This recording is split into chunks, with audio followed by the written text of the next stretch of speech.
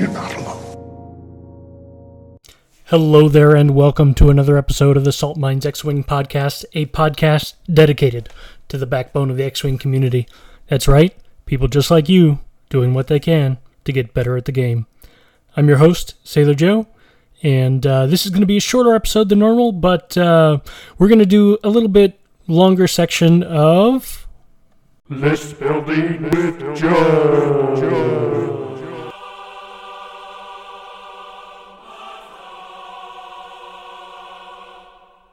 So we're going to do a couple lists here. The idea is I wanted to pay a little bit of love to each of the three factions that had a ship come out in this latest release. I know what you're thinking.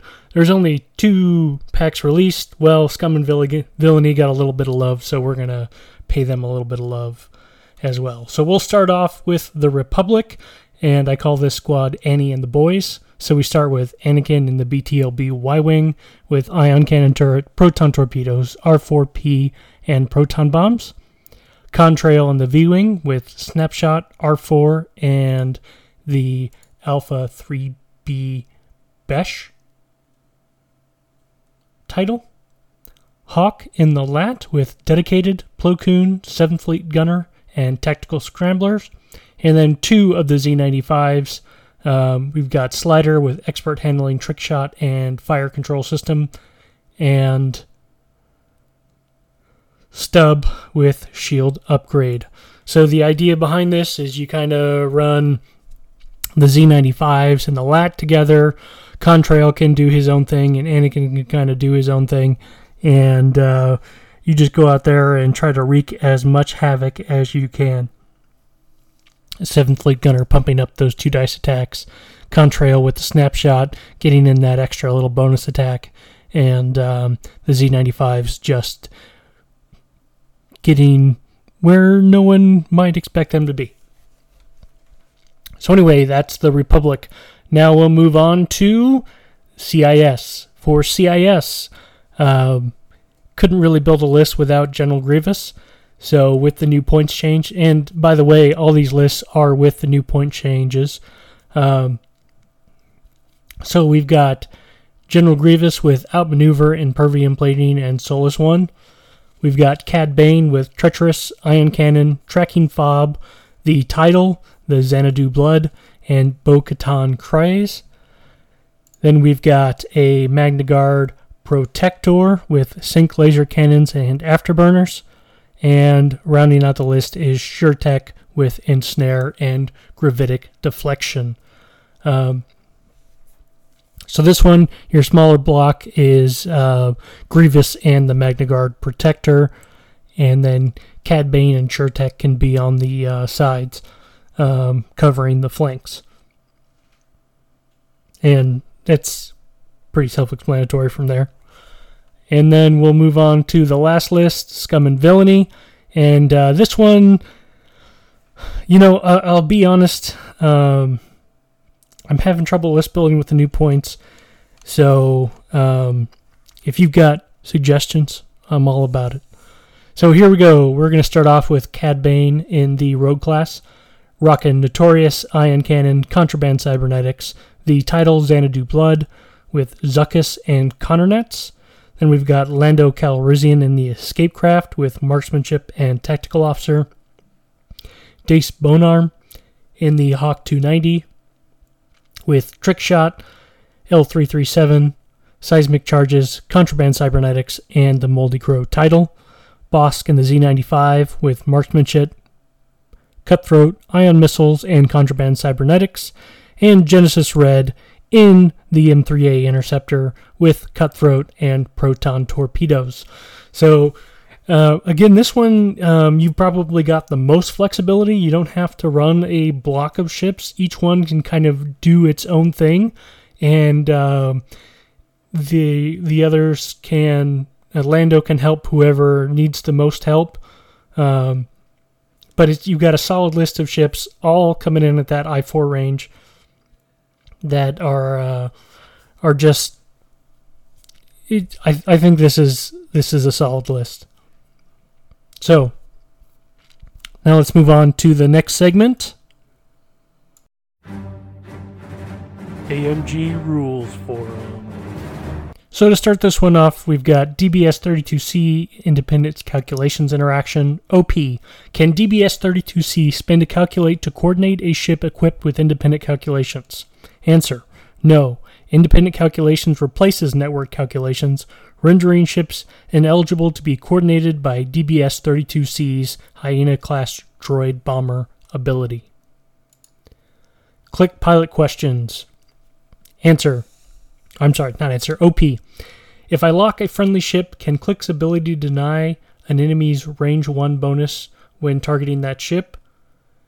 And if I lock a friendly ship, can Click's ability deny an enemy range 3 bonus when the locked friendly ship attacks? Answer, yes and yes. Alright, cluster missiles with Weapon System Officer, OP. Can I use Weapon Systems Officer to gain a lock on the bonus attack of cluster missiles? Answer, yes. While cluster missiles bonus attack ignores the lock requirement, it is still a special attack with the lock requirement. Next one, Zori in the Y-Wing. OP. The new Zori pilot gets to do a free action after someone else in range 1. Can Zori copy a linked action or only the original perform action step? After a ship at range 1 performs an action during the perform action step, if that action is on your action bar, you may spend 1 charge to perform that action, treating it as read. Answer, no. Zori Bliss can only perform the initial action. Next one, Seasoned Navigator and 9 Num Crew. OP. Question. For example, in a YT-1300 with a 2 blue bank, could I dial that maneuver, change it with Seasoned Navigator to the white opposite 2 bank, then reduce it back to blue with Neon? Or would it be a white maneuver? Answer. During the execute maneuver step, all abilities that alter the difficulty of maneuver are cumulative. As both Seasoned Navigator Crew and 9 Num Crew happen during the execute maneuver step, the difficulty of the maneuver would be increased to white via Seasoned Navigator, then back down to blue via 9 Num. Alright, so I wanted to talk about a couple things. The first one is going to be changes to the rules reference. Now, I know that as this podcast doesn't get published until Thursday morning, you probably have already heard all of these from the other big podcasts, so I apologize for the repeat. What I will tell you is that I'm actually recording this almost a week out because my normal recording time, I'm going to be smack dab in the middle of LA Fleet Week. So if you get a chance to come by and you're in the LA area, I highly, highly recommend it. It's going to be a good time. But with that said, let's go ahead and go into what are some of the big changes in the rulebook. So I'm just going to be reading over the blue. So in the step 2 of the attack, on the modify attack dice step, so step 2B, there's a note: while performing an attack at range 0, the attacker's dice cannot be modified except by the defender. So no more force at range 0. Okay, attack range. This is while attacking a ship at range 0, the attack range is always 0. Now we'll scroll down here a little bit more, see what other blue I can find as we're going through the rules document. Okay, ion. This is a big change, so be ready. A ship is ionized when it has a number of ion tokens relative to its size. 1 or more for a small ship, 2 or more for a medium ship, and 3 or more for a large ship. Ion tokens are red tokens. A ship that is ionized cannot acquire or maintain locks. When a ship becomes ionized, it breaks all locks it is maintaining. During the activation phase, an ionized ship activates as follows. The ionized ship reveals its dial. During the execute maneuver step, the ionized ship flips its maneuver dial face up and executes an ion maneuver with the same direction shown on the dial. An ion maneuver is a blue, 1-speed bank or straight maneuver. If an ionized ship dials a stop maneuver, they perform their ion maneuver as a 1 straight maneuver. The bearing difficulty, and speed of this maneuver cannot be changed unless an ability explicitly affects the ion maneuver. If a rule or ability references an ion ship's revealed maneuver, it references the ship's face-up dial instead. During the perform action step, the ship can perform only the focus action. At the end of the ship's activation, if it executed an ion maneuver, it removes all of its ion tokens. Additionally, an ionized ship cannot perform any actions except the focus action. Some special weapons inflict ion tokens instead of dealing damage. If a ship that was ionized during the planning phase is no longer ionized at the beginning of its activation, it activates as normal. So, big changes there in ion. But I like that they added the bacon there. I think that's neat, because you would have some semblance, and then the locks, that makes sense as well. I mean, if you're not able to make your engine work as it's supposed to, why would you be able to maintain a lock? So I like that. Okay, next change, mission points. Mission points determine who wins the game. Reference the scenario rules to determine how mission points are earned. At the start of the game, each player earns mission points equal to their opponent's deficit. Players track their mission points with victory counters.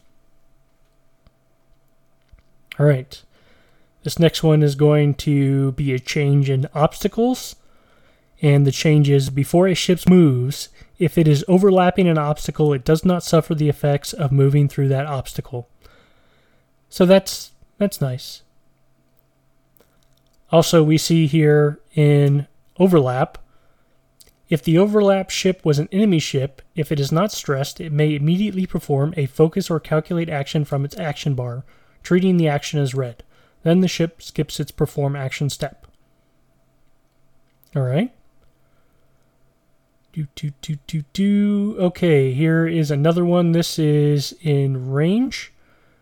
And it says, if two ships are at range 0 of each other, they remain at range 0 until one of the ships moves or rotates in a way that results in their bases no longer being in physical contact. Okay.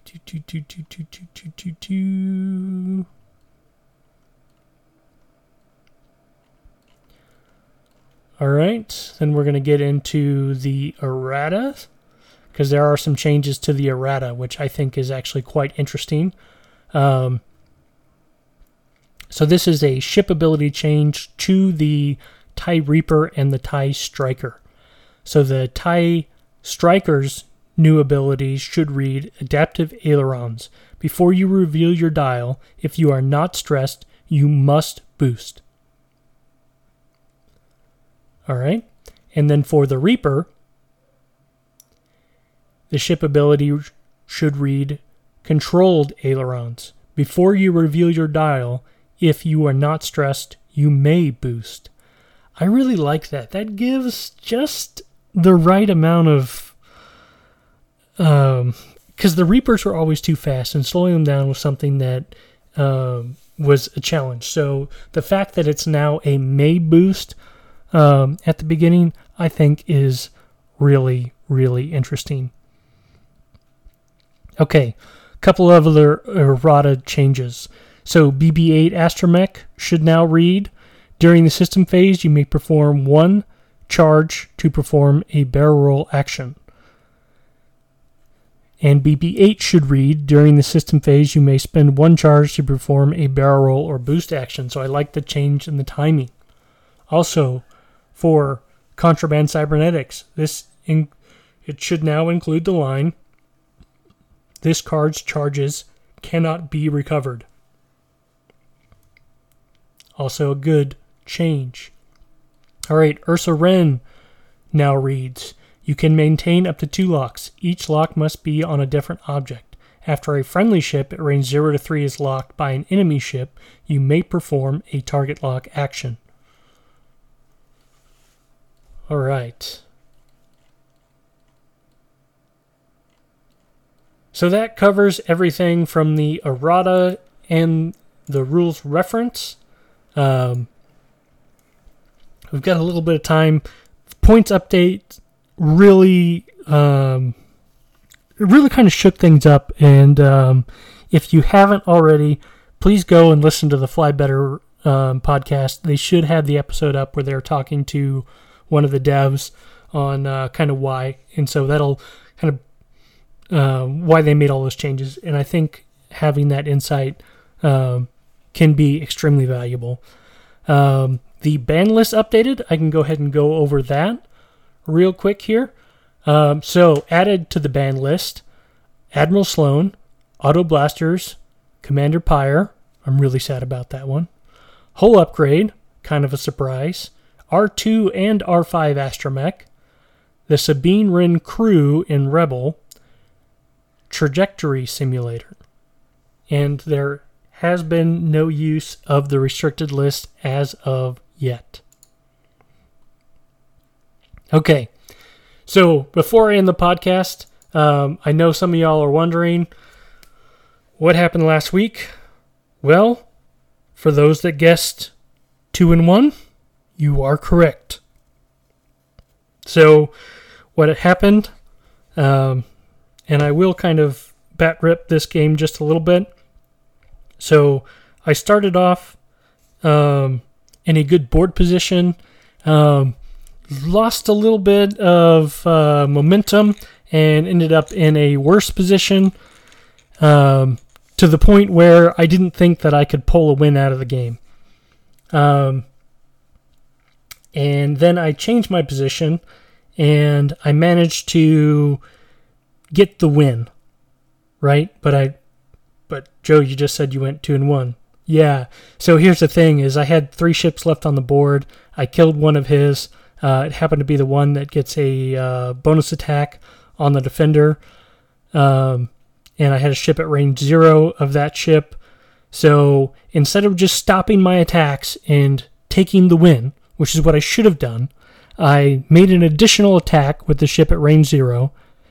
He then took his range 0 attack and rolled 3 natties. I had 2 hull left on the ship, and I only rolled a single evade. So, losing me the game. I lost by 2 points. Very sad, 24-22.